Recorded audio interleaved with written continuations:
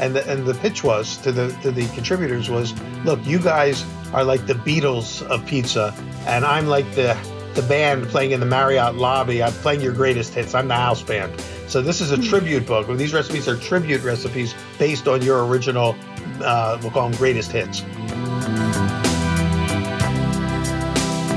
You're listening to the Taste Podcast. I'm Senior Editor Anna Hezel, here with Editor-in-Chief Matt Rodbard.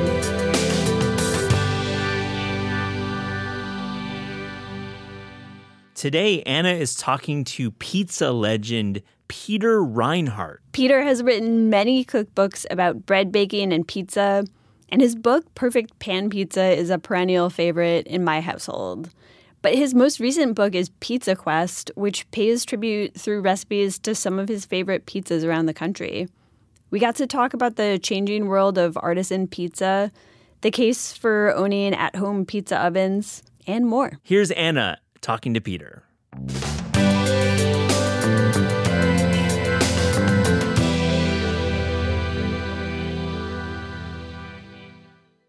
Welcome to the Taste Podcast, Peter Reinhart. Thanks. Good to be with you, Anna. Your latest book, Pizza Quest, just came out. I think one could say that life is just one long pizza quest, but what sent you on the pizza quest of writing this book in particular? Yeah, I think everybody's on some kind of quest. For me, it really is pizza, and I think most people, they can relate to the idea of looking for the perfect pizza because everyone loves pizza.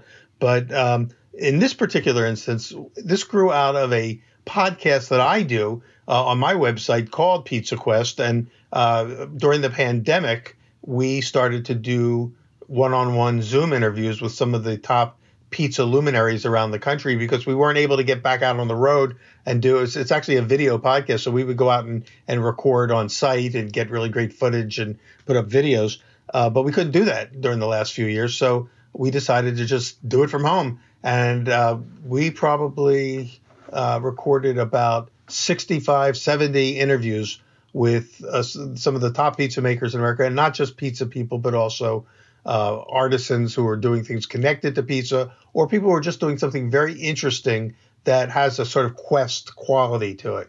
So we always say on Pizza Quest that it's more about the quest than it is about the pizza.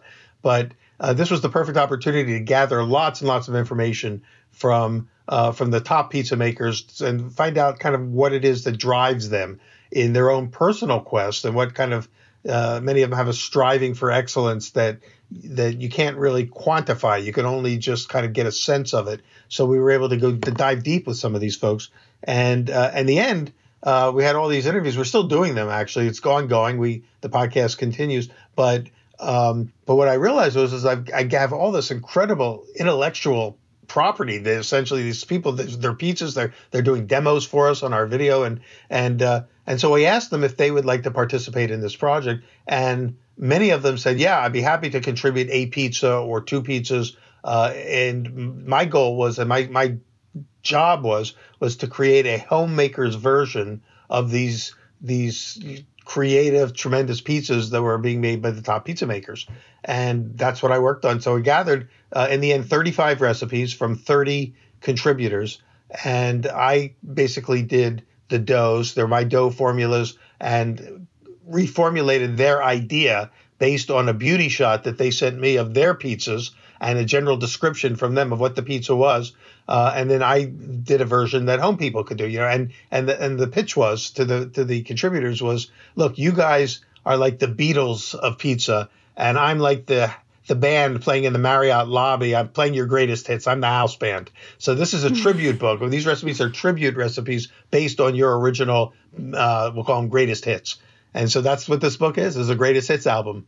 I love that. And one of the topics that you sort of touch on in the book is like setting aside the idea of the perfect pizza or the best pizza and sort of just embracing, the experience of eating lots of different pizzas and appreciating them for what they're worth. Why should people sort of set aside this idea of the perfect pizza? Well, I think there's nothing wrong with the idea of looking for sort of a benchmark or a pizza that distinguishes itself and sets itself apart from the pack. That's kind of what I do in my first pizza book, American Pie. My search for the perfect pizza, which is what started this, and then turned into the podcast. And now it's turned into this new book. I always felt that the hardest part of the job was to define what is a perfect pizza.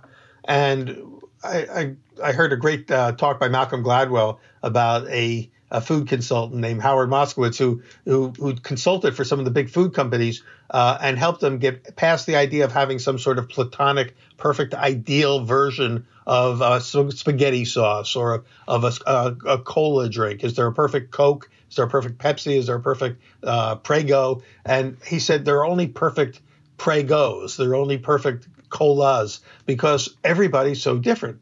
And people have different desires and needs. So he started a whole trend back in the 1980s for these big food companies to come out with variations of their sort of anchor product. And I think that's true with pizza because there's dozens of ways to make a good pizza. There's thick, there's thin, there's square, there's round, there's cracker crust, there's bar pizzas. So within each style, there's certain ones that kind of, again, they establish a benchmark of excellence. And so what I wanted to find out was what is it that differentiates that excellence, or what I'll call the memorable pizzas, because that's how I define great and excellent as being memorable. What distinguishes them from the 99% of the other pizzas that are good, but are just good and they're not memorable. And so that's kind of what that helped to define what the quest itself is.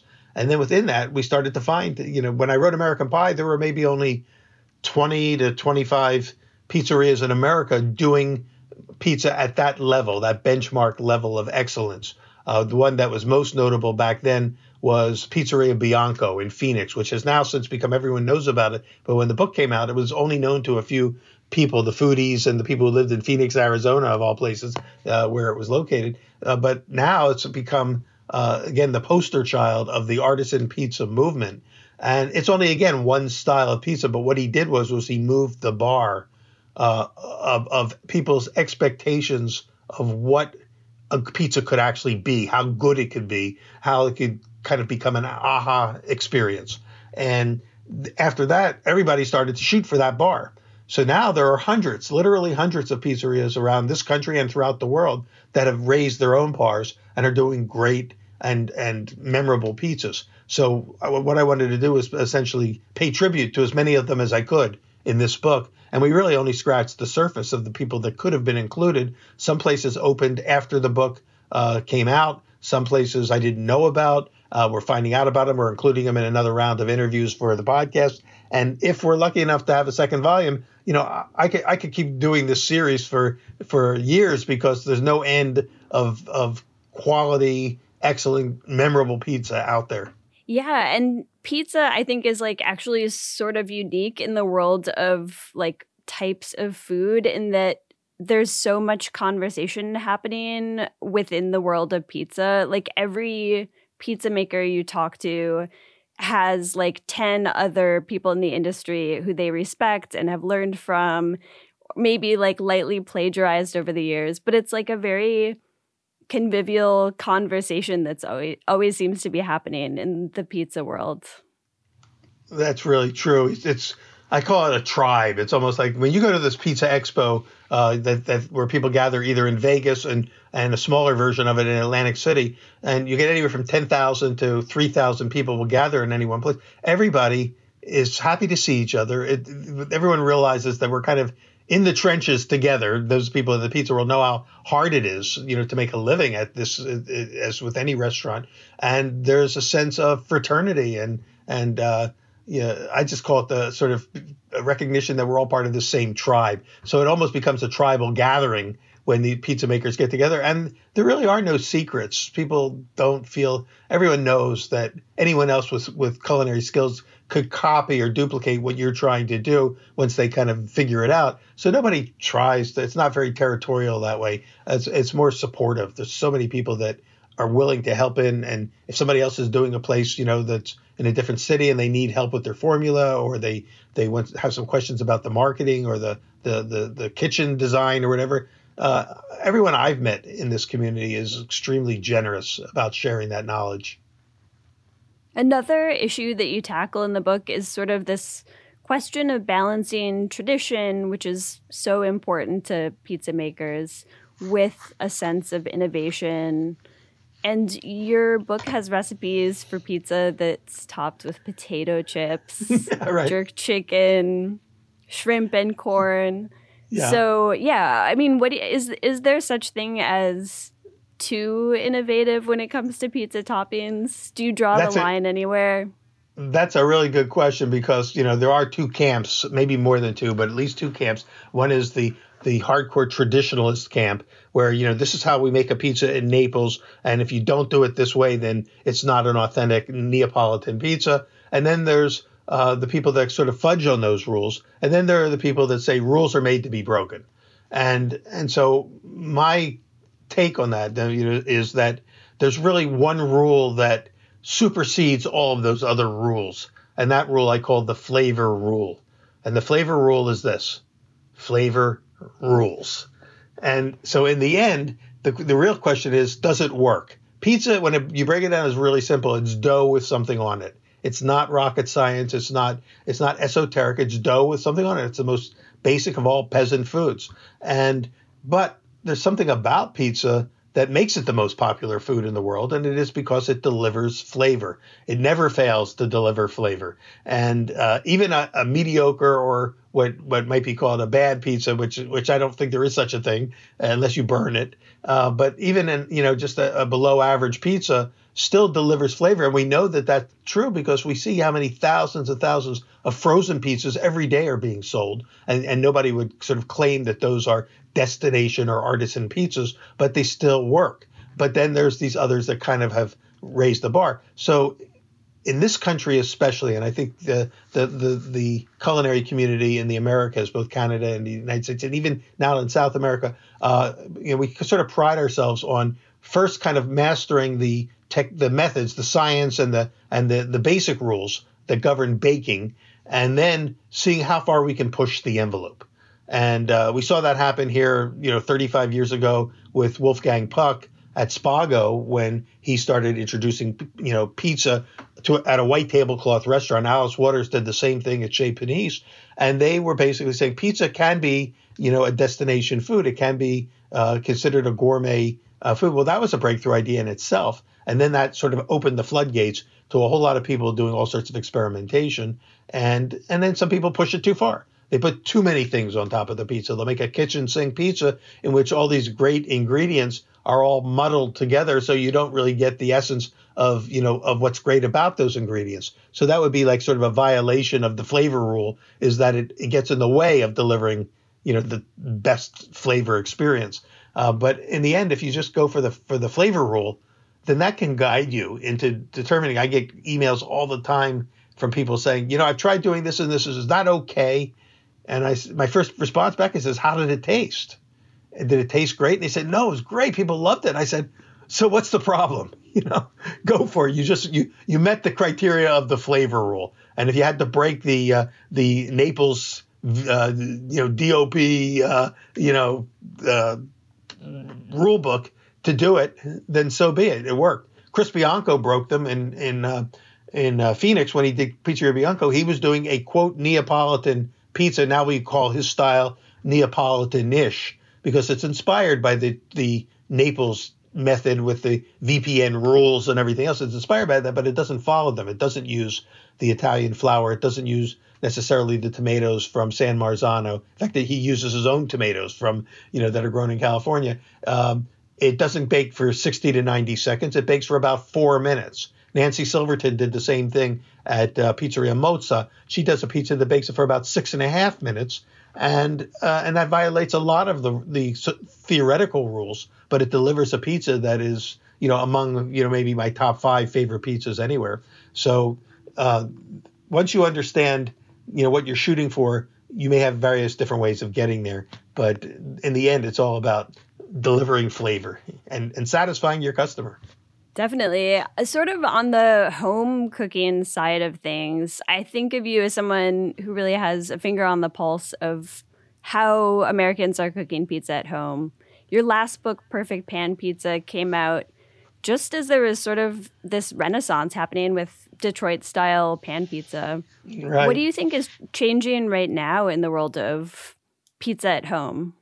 That's a good question. There's always, movement that people we do as a culture tend to get bored with having the same thing over and over. We want whatever the newest thing is, and sometimes you can get in a rush to get too far ahead of ourselves before we've explored what's there. But when I look at what's coming, when I think about what are the things that we should be looking for over the next few years as this sort of pizza journey that everyone's on evolves, one thing that I think we're going to see more and more of, and many of the people who are listening today probably already have experienced this, is we're going to see more sourdough pizzas, because sourdough as the base for your crust it's the future. It's the past. It's the original way of making dough, but it is the future. I think we're going to see even pizzerias that are famous for their regular yeasted doughs are going to start moving into sourdough, and there's a reason for this. And one is that it fulfills the flavor rule. Sourdough pizza, when done right, it delivers even more complex and interesting flavors. But then, of course, there's also the wellness factors. We're all very interested in eating for better health.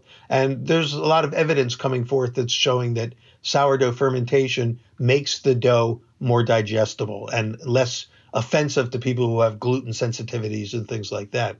So it's not a cure-all, but it does kind of check off some of the most important things that people want today. But the health thing is important, but it wouldn't matter if it didn't also check off the flavor box, and it does. So I think we're seeing that. So one of the hottest pizzas of the moment, pizzerias of the moment, is Pizzeria Raza in Jersey City, which is just over the bridge from Brooklyn. It's so close and hard to get into. And he just came out, Dan Richer, who's featured in our book as well, and has been interviewed on Pizza Quest. He's doing a sourdough pizza. He's one of the pioneers of that. In New York City, Anthony Mangieri at Una Pizza Napoletana has been doing it for 20 years, but he was standing there sort of alone in this island. And it's what made him unique for a long time. But now everyone around are filling in. They're all doing it now. They're all doing sourdough pizzas. So it's no longer unique, but they're all together are raising that bar. And we're seeing it like popcorn. It's popping all over the place. So that's one thing that's definitely happening. Another thing that I'm seeing, another big trend in the pizza world, is the growing number of women pizzaiolas who are getting into the game. It used to be a man's business, the pizzaiolo, and now we're seeing pizzaiolas, and many of them are doing extraordinary work. Sarah Minnick in Portland, Oregon, was cited by the New York Times recently in that article, which pointed to Portland as being the best pizza city in America, on the word of the Modernist Pizza Group. And I agree with them, by the way. Portland is a really great pizza city. It's really innovative. And Sarah at her restaurant's called Lovely 50/50. Lovely's 50/50. And 50/50, it means 50% pizza, 50% homemade ice cream. So she's really checking the boxes, they're killing the flavor roll to the top, pushing it. And she's doing really great farm-to-table pizzas. And farm-to-table, of course, is almost a cliche now, but it wasn't a few years ago. But really, that's how Wolfgang Puck started 35, 40 years ago at Spago, is his pizza maker, Ed Ledoux, would go out every day to the farm market, and he would see what was available, and he'd come back and create 2 pizzas for the night. And he rarely repeated himself. He was always making new pizzas. He developed hundreds of pizzas. Eventually ended up going to work for California Pizza Kitchen, where they followed that template and came up with all these innovative topping ideas. So, but going to the market, getting fresh local produce is certainly an important trend. It's already, I wouldn't say it's going to tip over. It has tipped over. Everybody's sort of doing it now, and it's almost you almost say a ticket of entry. If you're going to get into it, you better be prepared to be working with local farmers and local growers. So those are a couple of things. And then, playing with flavor combinations is certainly never going to end. And then bringing the international aspect in. We're seeing, of course, the international pizzerias are jumping in, and we're seeing great pizza in Asia. Even the Europeans are looking at what's going on over on this side of the pond and bringing some of those ideas back there, just like we go over there and bring some of their ideas, here. There's a lot of that. And South America has a hugely vibrant pizza culture, both in Brazil and Argentina. They're on fire with pizza down there. and Brazilian pizza and Argentinian pizza are very different from each other. So So I think the one other trend is the Roman style pizza, which we haven't seen it really break big in the United States yet. The Detroit style is a pan pizza that's about an inch thick and loaded with cheese, and people love that. The Roman style can be also thick, almost like a focaccia thick, but it's also very light and airy, and often is topped when it comes out of the oven. And it can be sold like a focaccia. It can be sold cold. So they'll bake it ahead of time and put, some really creative toppings, arugula and prosciutto ham, and also a beautiful decorative work on top of the pizza with this fabulous crust underneath, light, airy with a crisp undercrust. And then you could sell it by the square instead of by to order. We're going to see if that'll come. It's coming slowly. I thought it would happen a little faster, but the problem is it's not that easy to execute at a high level. So while there are people that are training other people to do it, there's only a few places in the country where it's really happening at a high level. But I think it's only a matter of time before that catches on as well, because it's so good that once you taste it, you really want to. You go on a sort of a Roman pizza quest as well. Gabriele Banci, of course, is the guy in Rome who's helped launch this trend. But there's a guy named Massimiliano Saiva who's been training a lot of pizza makers in America, and he came out of that same tradition from Rome. And his style of pizza is different from Gabriele Banci's. So even within Roman, there can be variations on a theme. But I think that's one that keep an eye on. It's going to be coming. In that category, they're helping to sort of popularize the use of other grains, specialty grains, ancient grains, heirloom grains and things like that. That's going to come in as well. And that's, if you look at the artisan bread movement, you can sort of see that as a harbinger of the trends that will show up eventually in the pizza world. And certainly the use of ancient and regionally specifically grown grains, those ideas have traction, and they're just going to get bigger and bigger. When it comes to sort of making like real Italian styles of pizza at home, I often think one of the big hurdles for home cooks is ovens and just like having the right oven temperature, because it makes such a big difference. Obviously, a lot of professional pizza ovens get up to 900 degrees Fahrenheit or so. So it's hard to achieve that at home. What's your at-home pizza setup like? Do you make pizza outside? Do you make it in your oven, in your kitchen? I do both. I have a small little wood-fired oven out in my back, which I use sometimes. I also have now one of those Breville Pizzaiolo electric ovens that's designed to bake at all different levels of heat, all the way up to 800 degrees. So you can do a great classic Neapolitan pizza in them. And then a lot of my friends are getting rock boxes and uni ovens, which are inexpensive. They're basically small and portable, so you can move them around, and you can get them with wood, or you can fire them up with propane. But it bakes like a brick oven. And so all those things are possible. But the other thing to know is that you can bake a great Neapolitan pizza in your home oven. If you can get your oven up to 500 or 550 degrees, that's hot enough if you use a pizza stone or a pizza steel, to absorb that heat and radiate it back into the crust. It might take longer than 90 seconds to bake as it would in a uni, but in about 4.5 minutes, you'll have a great pizza, just like Crispiancos are at about the same time. So while it won't look and taste exactly like one coming out of a pizza made in Naples or at one of your local Neapolitan 900-degree pizza restaurants, it's going to be every bit as satisfying. It'll be a little crisper. It'll have a little bit more al dente quality, because it won't soften up the way a 60 to 90 second pizza softens up when it comes out of the oven. But you know what? I kind of prefer that myself anyway. I like that little crackle and the chew back, that it gives you. So that still works for me, but that doesn't limit us, in other words. But I think that anyone who's limited by space or cost and don't want to build a large wood-fired oven, then these unis and rock boxes are very affordable. They're a couple $100, I think, to get into the game. The Breville, which is a terrific, it's one I use when I'm doing like Zoom pizza classes. I can plug it in right here in my office and have it on a table and make pizzas. They're closer to $900, so they're not as inexpensive, but they do a great job. So there's ranges for how to do that. And then the pan pizzas, the great thing about pan pizzas, whether it's Sicilian style or focaccia or Detroit style, is that you only need to go up to 475 to 500 degrees to get the perfect version of that. So I've made Detroit style pizzas in my home oven, which is just a regular General Electric, electric oven. I've been making pizzas in there that I would put up against any pizzerias in the country in terms of the outcome, the way it comes out of the oven. It hits all the check marks. The undercrust is perfectly crackly and buttery, and it's airy and creamy in the center, and oozing cheese, and you get this great frico around the edge. And that's all in a home oven. And that's one of the reasons why I wrote the Pan Pizza book, is because it's also much more user friendly for the house, the homemakers, for people who want to cook at home. And you don't have to even worry about having special equipment for that. You just need a pan that's tall enough. And if you don't have a square Detroit style pan, you can use a cake pan. Anything where the sides are 2 inches or more in height, and you're good to go. I often get this question, like living in New York, just about where people should eat pizza in New York.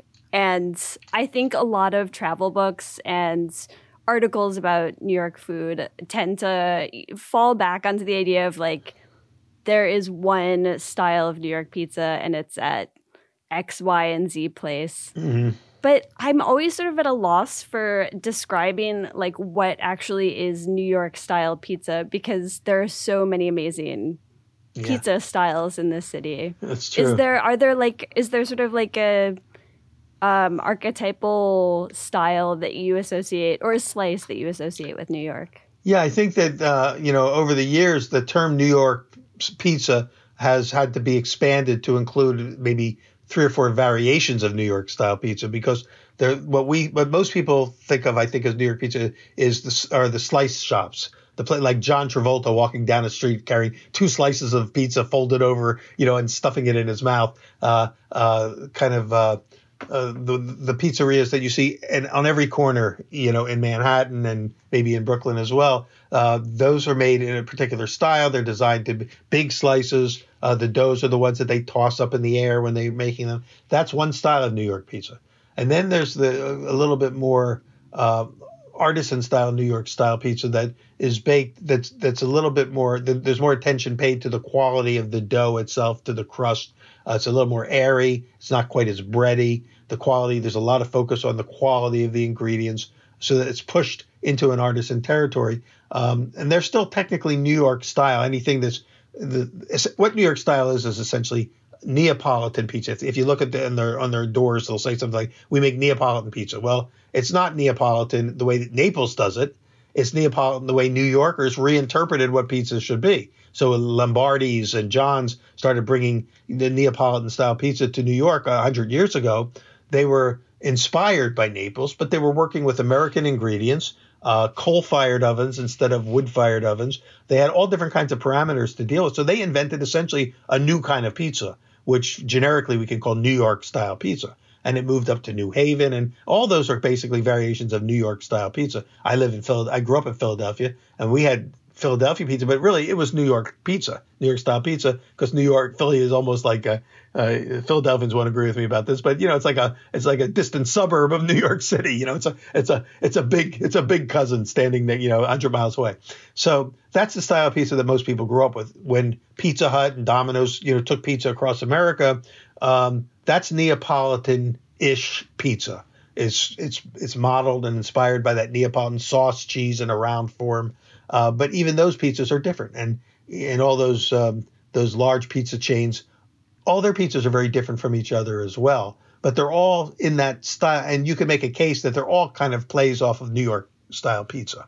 And then Detroit came up with their own style, baked in a square pan, and St. Louis has a style which is a very thin crust using a unique cheese blend called Provel, and different regions have come up with tweaks that have differentiated their style of pizza from other areas. And they're basically regional, I would say there's a regional, not just a regional bias, but an affinity for the people who live in those regions to want to support those style of pizzas. Like, look at the argument between New York and Chicago when it comes to Chicago deep dish pizza. New Yorkers will say, that's not a pizza, that's a casserole. And Chicago would say, who cares? To us, it's a pizza and it's really good. I don't know. I think it's fascinating that all these things technically are pizza because they all meet the one definition, which is dough with something on it, or and if it's folded over and it's a calzone, it's still dough with something on it. So I can make an argument that a grilled cheese sandwich is almost a variation of a pizza. It's just instead of dough with something on it, it's dough with something in between, inside. Only if you really want to piss people off. Yeah. But that's what I'm saying is that dough with something on it is really the template for delivering flavor, whatever you call it. If you call it a quesadilla, it still delivers that kind of experience that you get from a great pizza. And it's in a sense you could call it a Tex-Mex pizza, but it's a quesadilla. And so are different names for these in different parts of the world. But in the end, it's dough with something on it. That's the magic. That's where the magic happens. And in order for it to happen at the highest level, and this is the point of my explorations, is that to happen at the highest level, it first starts with the dough, not with the fillings. You could have the best cheeses in the world. You could have truffles on top of it. You could have, the most expensive ingredients in the world and most flavorful ingredients in the world on top. But if your crust isn't extraordinary, then your pizza is going to be at best interesting. It'll be good and interesting, but it won't be memorable. What people remember is that sound of that crust, the complexity of that simple dough, and the mouthfeel of it, and how it helps convey the flavors of all the things that were on top, which are almost like the bonus. I got in trouble on the podcast a few months ago for bad-mouthing Chicago-style pizza. And we totally got angry letters in, of course, because, it's a sensitive subject to Chicagoans. And I'm going to Chicago in a few weeks, so I'm going to give it another try. I'm going to try some pizzas. Well, there are also, great pizzerias in Chicago that are not the deep dish style. That's just one style there. And they do have some great, round pizzas. There's some great square pizzas there. There's 2 or 3 places that are, rank among the best in the country. But I think that's the interesting thing is that it helps for me to be a pizza omnivore.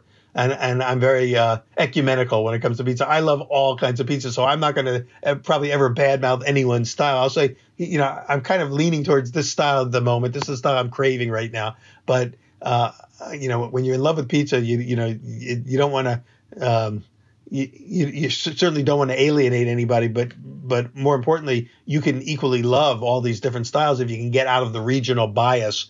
I'm from Philadelphia, so I don't believe anybody can make a good cheesesteak sandwich outside of Philadelphia, but I know that's not true. I know you can, but my Philadelphia mind wants me to not believe it when I eat a bite in Charlotte that I'll taste it. I'll go, it's really good, but it's not a Philadelphia cheesesteak. And somebody who's never had that Philadelphia cheesesteak will taste it and go, wow, it's really good to me. I don't know what's your problem, So I think that a lot of that is sort of that regional bias is one name for it. I guess you could just call it, what we're familiar with is what we love. Definitely. What is the most underrated pizza city in the U.S., do you think? Because, Chicago, New York get a lot of credit for their pizzas, but there are so many good pizza cities out there. It's true. And it changes all the time. Let's face it, like Charlotte 5 years ago had hardly any great, pizzerias. And now we've got dozens of them because the whole pizza category has just exploded with great places. We have an Emmy Squared here in Charlotte now, which started in Brooklyn, a great Detroit-style pizza made in Brooklyn. And Emmy's down here. Emily moved down here. She lives in Charlotte now. She has 2 restaurants right within a couple of miles of where I'm sitting right now. So Charlotte was definitely properly not underrated. It was properly not in the conversation. But now you could say it is, but not that many people know about it unless they've been here. So for instance, when Eric Wareheim was in town a couple of weeks ago, who's been traveling all over the country eating, he's on a food quest, not a pizza quest, but he didn't even come to this thing thinking he was going to find good pizza. I took him to a couple of places and we had great pizza. And so the city of Charlotte is one that is under the radar, let's say right now, but will be, more and more known. There's even a couple people from the city who are featured in the book in Pizza Quest, partly because I had access to them. They're here. I know their food. I eat at their restaurants, but also their pizzas were great, and they're champions in their own right at the competitions and all. Trying to think of any other cities. In the last couple of years, I haven't gotten around very much like everybody else. I've been traveling through my Zoom screen to everywhere. San Francisco, I always thought was a city that should have had more great pizzerias, and now they do. Tony Gemignani, who's the world champion pizza maker, has the most popular pizzeria in San Francisco, and he's got places in other parts of the country. But that restaurant didn't exist more than I think it was he opened about 8 or 10 years ago. His Tony's Pizza Napolitana. I think it was about 10 years ago he opened, and now there's a whole bunch of other great pizzerias in the city of San Francisco. When I was living in there back in the 80s, there was maybe one destination pizzeria, and I've even blanked out on the name. It's still there, but it was the one place, and that place has stayed the same, and everyone else has kind of leapfrogged above them. So that city is trying to catch up. Usually Portland is trying to catch up to San Francisco when it comes to food, and now San Francisco is trying to catch up to Portland when it comes to pizza. And I think they're running neck and neck. Where else? I've heard of cities that I haven't been to, that have great pizza restaurants, and almost every city has at least one great pizza restaurant. The question is, has there developed kind of a pizza culture and a pizza community to where a city becomes identified as part of their cultural identity includes pizza, and there are not that many cities that you could say have that, aura around them. And yet there may be, like Phoenix, Arizona, had one great Pizzeria Bianco, but it changed the whole city. It changed the whole culinary scene in the Phoenix area. And now there's a dozen or so great pizzerias, in that part of Arizona. But it's not known. You would never think of Phoenix, Arizona as having a pizza culture, but maybe they have the beginning of it. Now that there are more people doing it, they have it. So I haven't really answered your question properly because I don't have a good answer because I don't know all the places that would be quote underrated, but I'm sure your listeners do. They probably everyone can say that of a place, or maybe it's where they're living, where they say this city is totally unrecognized, and yet it's as good as the cities you're talking about. Definitely. I mean, there's pizza all over the country. There are hundreds and hundreds of spots that it's hard to visit them all. I know way back when I first started, like, he got the idea for American Pie. Even before that, somebody told me there was this great pizzeria in Lincoln, Nebraska. And he said, when you go to, and I'll think of the name of it in a second. I never got there. He said, well, when you go to Lincoln, you have to go to this pizzeria. And by the time I got around to writing American Pie, I asked somebody who was from Lincoln about this place. And they said, yeah, it used to be really great, but it's kind of like, they're just phoning it in now. And that's what happens to a lot of places that are older, is that they dial into a formula, and then the founders and the people who had the fire in their belly to do excellent work are no longer there. They've passed on. Maybe their family members weren't interested in carrying on, so they sold it to other people, and it just became a business that was profitable. They were making money. They were making good enough pizza, but it was no longer benchmark pizza. And I think that's a common pattern. In American Pie, I tell the story of my favorite pizzeria growing up as a kid, Mama's Pizzeria, which also made my favorite cheesesteak. They had the best cheesesteak and the best pizza, and it was only 3 miles from my house, and I loved it. And I was even a delivery boy for them for a while. And Paul, the owner, made the pizzas, and I would, for a long time I thought they were the best until I got around the rest of the country and started seeing that there's great pizza. And then I went back about 18 years ago. I went back to Philadelphia to visit my family, and my brother brought some pizzas and cheesesteaks from Mama's to my mother's house, and we opened the boxes and we were eating them. And I took a bite of the cheesesteak, and the first words out of my mouth were, "Oh my God, this is better than I remember it." And my brother laughed at me and he said, yeah, it's too bad you moved away because we get these all the time. And then I took a bite of the pizza, And I said, but this pizza's not as good as I remember it. Something's changed about the pizza. And he said, are you sure? It hasn't changed to us. And I said, no, there's something different. I can't quite put my finger on it. I think it's the crust. And he goes, are you sure it's the pizza that's changed and not you? And I thought that was a valid question. Maybe it's just me. Maybe my expectations have changed. And that's how I got the idea to write American Pie, was that to answer the question, was it me or the pizza that had changed? And so at the end of my research for the book, going all around the country and collecting, the knowledge and the information that I needed to write the book, I still wasn't sure exactly how I was going to tell this story. And so I went back to Mama's and I called. When I got to the city, I called and I said, I'd like to come over. Is Paul there? And this guy said, well, this is Paul. And I said, no, you can't be Paul. You're too young to be Paul. And he started laughing. He said, oh, you're talking about my father, Paul Sr. He says, this is Paul Jr. He said, yeah, my dad retired like 10 years ago. And nobody else in the family wanted the business except me. So I've been running it ever since.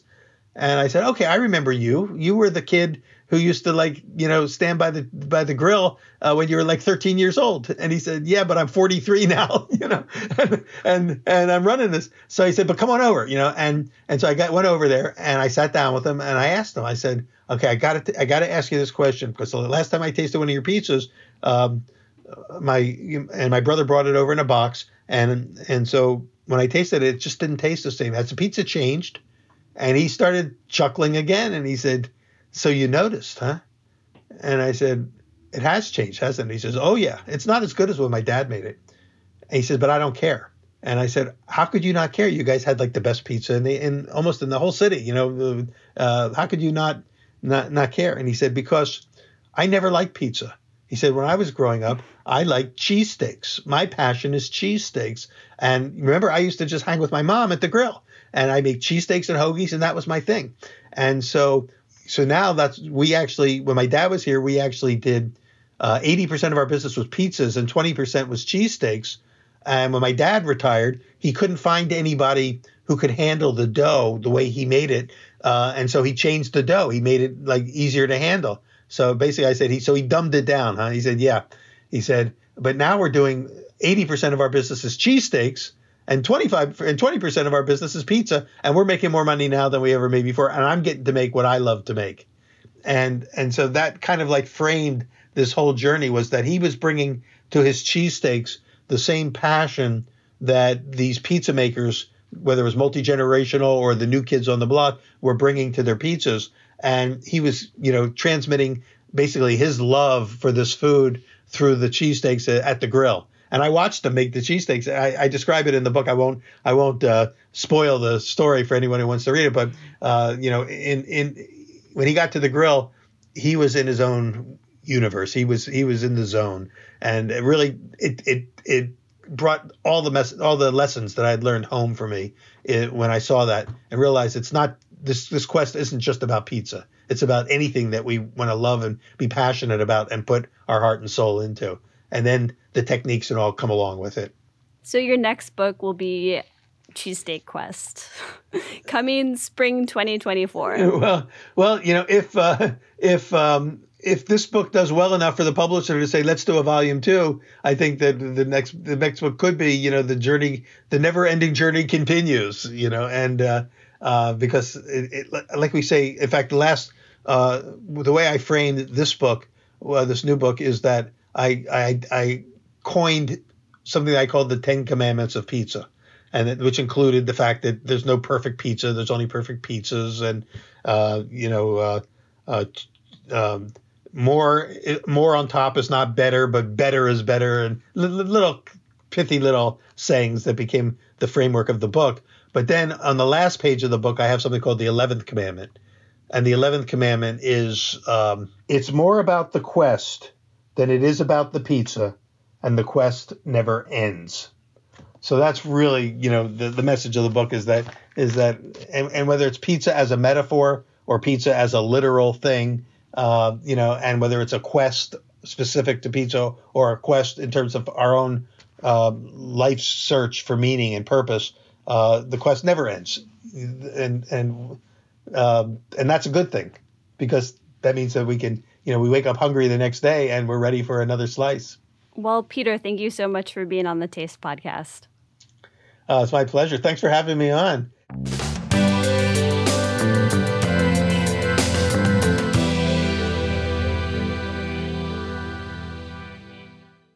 So, Anna, we are back with our 3 Things segment. Favorite 3 things of the moment, cookbooks, maybe a competition, maybe some restaurant meals. What is your first one? Okay, I bought some really exciting rice yesterday. Not a sentence you hear every day. Respect, though. You know, rice too often gets relegated to sort of like the neutral element in a meal, but good rice can be so good. And I learned this when I picked up some rice from the Rice Factory recently. I went to Dainobu, which is a small Japanese grocery store here in Midtown. They had this amazing rice from the Rice Factory, which is a company, I think, based in upstate New York that imports hyper-local, hyper-fresh Japanese rice and sells it sort of like you would find even coffee beans, with like the date that it was milled and sort of like where it was grown. And this rice is so beautiful. It has like this sort of floral taste to it, has like a really beautiful, distinct texture where every single grain sort of maintains its chew and it's like nice and glossy. Really, I feel like this is going to totally transform my cooking. I really, really like it. I think investing in like a base product like that is such a good idea. We've talked about Rancho Gordo in the past by getting better beans. And like some of these products we take for granted, we think that they're going to be super fresh off the shelf, but really they're not. Like, buying those Goya beans, those might be like 3 years old, and same with rice. You don't know how old those bags have been at the grocery store. So the fact that they're stamping a date on it and having a real terroir to it is really cool, Anna. Really cool. It's totally cool. What's one of your things this week? Well, this week, as of our recording, was a huge week in coffee. They had a big coffee expo up in Boston, Massachusetts, and they named the U.S. Barista Champion and the Brewers Champion at the event. And these are really long-standing competitions that are very serious and very influential in the industry. And they're important for furthering coffee knowledge. So you got to respect the U.S. Barista Championship. But this year's winner, oh my gosh, Morgan Eckroth. I think I'm pronouncing her name right. Have you heard of Morgan Eckroth before? No, I haven't. Okay, so Morgan is a barista at Keeper Coffee in Portland, Oregon, a really great cafe and coffee company there. She's also a TikToker. And this is the moment I wanted to bring it up. It is a big moment right now in coffee. The fact that one of the biggest influencers, she has over 5.5 million followers on TikTok, has landed this prestigious award, which is judged rigorously. And her presentation, you can check out on YouTube, is incredible. It's such a work of just thought leadership in coffee and barista and drinks making. And I have to say, it gets me extremely excited that the fact that there's merging of like social media and mainstream media and the barista world and coffee world and specialty coffee. It's what specialty coffee needs. We need more folks like Morgan Eckroth, and it's just great to see. Very cool. What about you? What do you got? I have another ingredient to shout out, actually. We've talked a lot about flour tortillas on Taste. We've made the case for why you should make them at home, which is like a very simple method that doesn't require too many ingredients. Love making them at home. We've talked about sort of the new wave of companies that are making really beautiful flour tortillas with like actual Sonoran flour and like really careful sourcing. And one of my favorite flour tortillas that I have gotten really into just because you can find them really easily in New York is the Vista Hermosa flour tortillas. Ooh, yeah. They're so good. Really, really like flaky and tender. They're made with avocado oil, so they're also totally vegan friendly. And they're just really, really awesome. Like for making a quick quesadilla or just like to have with a big pot of braised meat to eat as tacos. Really good, totally decent price point. So what Really makes good. a great tortilla? Like I think we have like an understanding of what like the grocery store tortillas are. But then there's like another level, right? You're leveling up. Yeah, definitely. I think like having a slightly flaky texture, like a little bit of char or sort of like caramelization on the outside is really good, like some darker spots. And just like tender enough that it sort of folds without getting soggy and sort of, yeah. Well said. Like that. That's how I would describe it. No, well said. I like that. What's your second thing this week?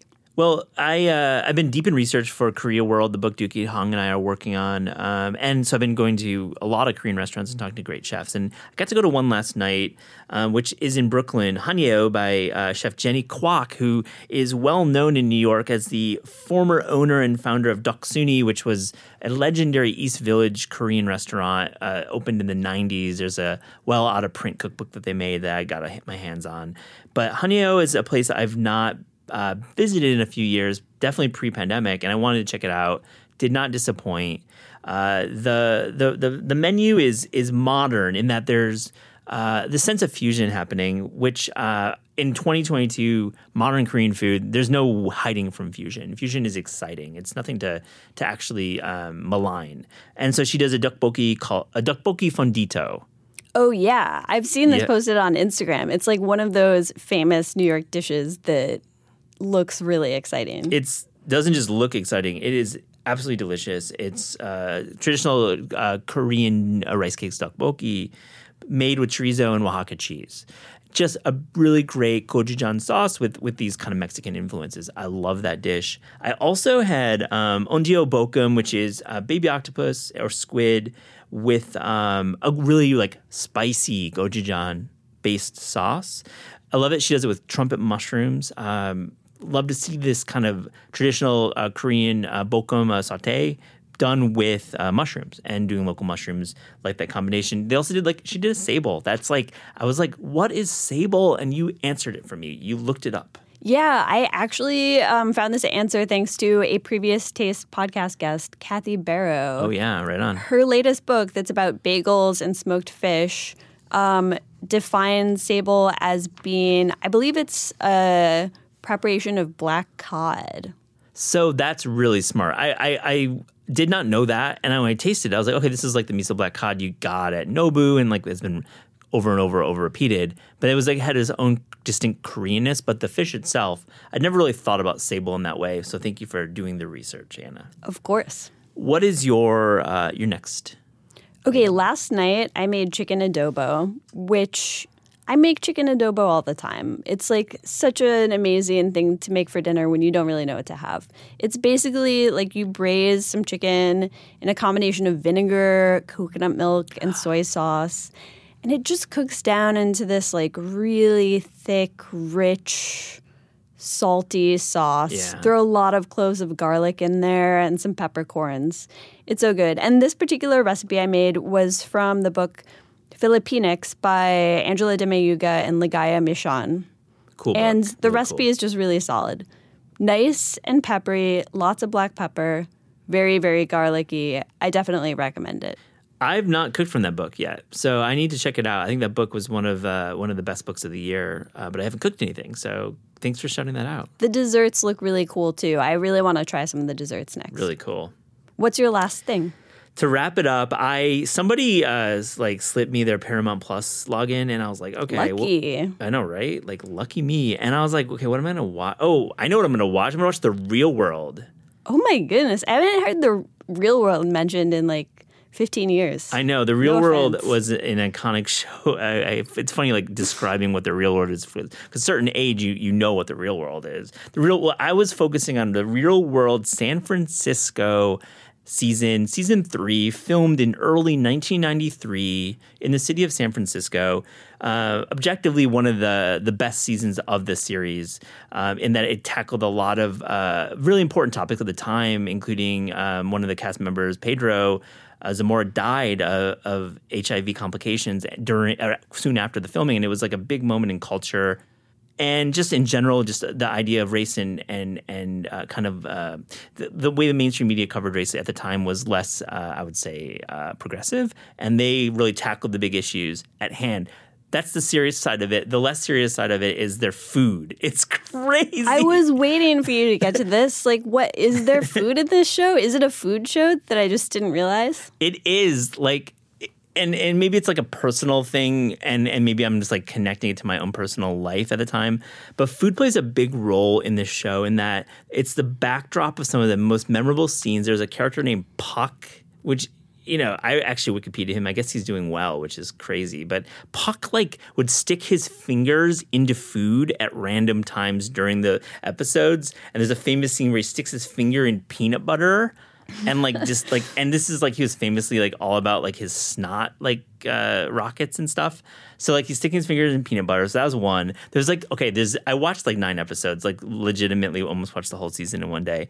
Judd, this like kind of sad boy cartoonist. Sorry, Judd, he's a real person. You're out there and you look like you're doing well. So hello, Judd.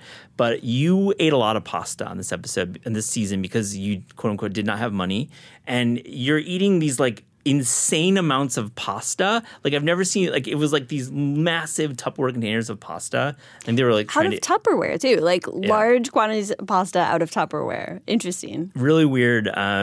They go to a specialty food shop in San Francisco, 1993, which is a real time capsule to see like this shop, and I couldn't catch the name of it, but they're like handling all this like fruit, and like they're looking at like balsamic vinegar and aged cheeses, and it's like really, I'm sure for like me growing up in like West Michigan, I'm like looking at these shops, it's like, wow, that's so like different, like especially a food shop.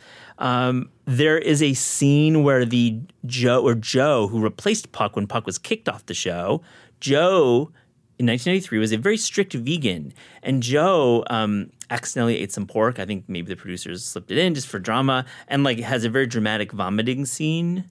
Oh God. I don't know much about Joe. I think I'll leave it that way at that. But that was just like veganism in 1993 and like eating pork and vomiting. It was as a 13-year-old, I was like, that's really interesting. People don't name their babies Puck anymore. You know, you never see Pucks. I feel like Puck is not used enough, and there may be a renaissance, you know, when they probably do the 20-year anniversary of this season. I'm sure they'll be doing that soon. Yeah, it's going to be on the top of the baby names list that year.